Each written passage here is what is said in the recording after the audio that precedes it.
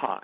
Welcome to another episode of Pault on Power, Power System Design's podcast on the latest in power and power design. I'm your host, Alex Pault, and today I've got Stephen McQuaid. He's with NXP, and we're going to talk about the microcontroller space, especially where it applies to motion and motor control. Isn't that right, Steve? Welcome to the show. Thanks, Alex. Great to be here. Yeah, that's absolutely right. So, we're introduced a new family of products that are dedicated to motor control, and obviously it's a wide and varied arena. So, what we've noticed from talking to our customers, that the applications now are becoming more varied, and they need to introduce motor control, and they may not be experts in the field. So what we're trying to do is bring an easy, simple solution to the market to allow them to get to market quickly. Well, you're absolutely right. I mean, a lot of applications are, well, not only because the software is more powerful and the microcontrollers in your case are more powerful, but the motors themselves are smaller and more powerful, and the power sources are more flexible, and the consumers are getting more demanding. So I think you're going to see even more motor applications expanding because there are so many application spaces that could still benefit from motors that don't have motors in them. Yeah, I agree with you there, Alex, yeah. And we're seeing that from the customer base. So talking about software, we're providing a FOC, field-oriented control software free of charge to our customers. So the benefits of that is that, so the benefits that it provides are, low torque ripple and high efficiency. So, everybody's concerned about saving power these days and being green. So, hopefully that will help our customers meet their power targets. Well, and this is a power audience specifically, so they almost certainly be interested in those attributes because, well, power is multifaceted there, right? Because the more power you save, it's not just that the system requires less juice. That's a smaller battery. If it's a battery-operated system, that's less thermal. I mean, and a lot of people forget, but power management is thermal management, isn't it? Absolutely, yeah. Yeah, so some of the key hardware features that we have on the device that help with power consumption. We have blocks on the device that can actually run the motor without having the CPU intervention. So you could, in theory, close down the CPU and save on the power consumption there. Well, so almost again, like autopilot. On the thermal. Yeah, almost, yeah. So again, saving on the thermal and footprint, yeah. Well, there are multiple challenges involved. I mean, the power consumption is the very obvious one. Efficiency, thermal is one. What are some of the other challenges when you're really trying to implement a truly well-rounded solution in motion control? So, if you think of consumer-type applications such as large appliance, where audio noise is of concern. I've spoken to a few colleagues recently who have been purchasing large appliance, and they tell me that audio noise is a big concern. So keeping that noise down is critical, and then also having precise control over the torque and position, so that you have very precise control of the position of the motor.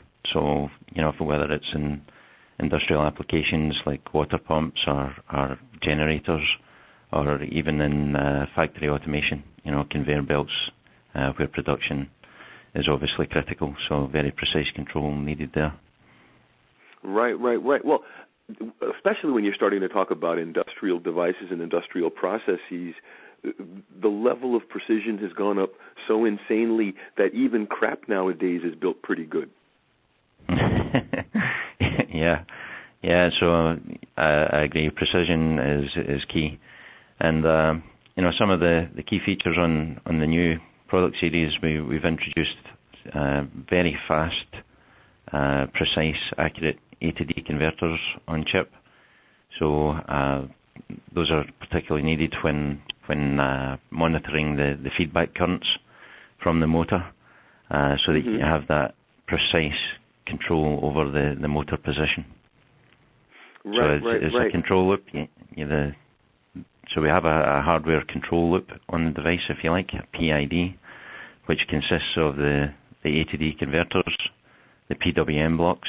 We call it our SC timer PWM. And we have 4 comparators on the devices as well. So the PWMs drive the motor, the ADCs feedback the current on the position, and if there's any faults in the system, whether it's overcurrent or if the device starts heating up, then the comparators can shut down the system safely. Now, what about scalability? I mean, how many can I set multiple devices up to speak with each other to control multiple motors in some type of synchronous operation? Absolutely. That's one of the key features about the LPC 1500. Because we have 4 of those SC timer PWM blocks, we can drive multiple motors, up to 4 motors simultaneously. So with a single chip? With a single chip, yeah. And it has for communication, and we're quite proud of that. And regarding communication between devices, we have the CAN communication protocol there, which is widely used in the industrial space. And we also have USB. So, if it was needed for debug or in-field upgrades, then we have the USB there as well. Or a low-cost apps for, let's say, for example, inexpensive peripheral bus or something like that. Yeah. Yep. When you start thinking about the space, precision motors could extend to modular extended care equipment, or even something as arcane as very, very high-end executive toys that, someone spends a lot of money to, then you can say, well, buy these cheap accessories. They plug in through the USB port and talk. I mean, I believe it's Nintendo used to let I2C for their handset, some of the peripherals on the controllers. On the Wii, yeah. Yeah, the nice thing is to provide the bus. The engineers will decide all kinds of what can be done with it. Yeah, absolutely. Yeah, that's the thing. Once the devices get out there, then it's up to the engineer's imagination and what they can do with it, right? That's one of the things I love about this industry. Yep. Yeah, it's so varied. I'm seeing different applications for these parts. Ranging from GPS to aftermarket automotive to digital power supplies. So across the board. So, Stephen, what about support? Are there any evaluation kits out there, reference designs? What kind of engineering support can I expect if I were going in and walking in the front door and looking for a motion control solution? Yeah, well, we have 2 dedicated motor control kits, one focused on brushless DC motors and one on permanent magnet synchronous motors. Both use the same baseboard, motor control board, but the configuration is we have our own LPC Expresso 1500 board, which plugs into the motherboard, and we have the motor attached to that baseboard. So both kits are available. The BLDC one is $369, and the permanent magnet one is $569. But if anyone's just the URL. Excuse me. The URL. Where could they go to get more information on that? What's the so there's two key points to get more information. It's on nxp.com and also on our engineer-to-engineer support site, LPCware. So all of the information is available in the kits on those 2 sites. Excellent. So, Stephen, I always give my interviewees an opportunity to have the last word. So what final thoughts do you have for the audience before we close out the episode? Well, I guess if I had to summarize the LPC 1500, it's all about making it simple, bringing motor control to the masses, providing the free software, and the free GUI tools for tuning the motors and helping customers get to market quickly.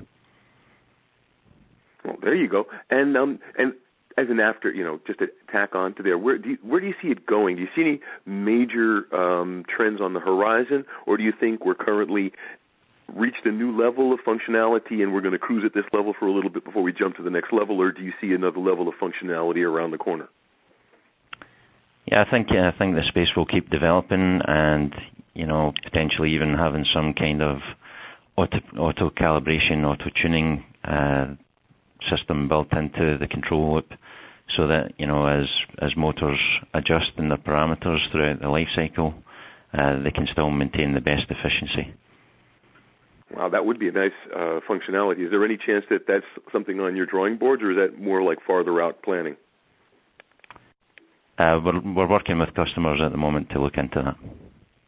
Very nice, very nice. Well, that's another reason I'm glad that you came on board, Stephen, because everybody's looking for new solutions, and know that there are better ones even farther around the corner is even nicer to know. Good stuff. Glad to be here. Thanks, Alex. Oh, the pleasure is mine. Really glad to have had you here on the show. And I'd also like to thank our audience for taking the time to listen to us. We wouldn't be here without you. Tell your friends. This is Alex Paul for Paulton Power. Have a great day.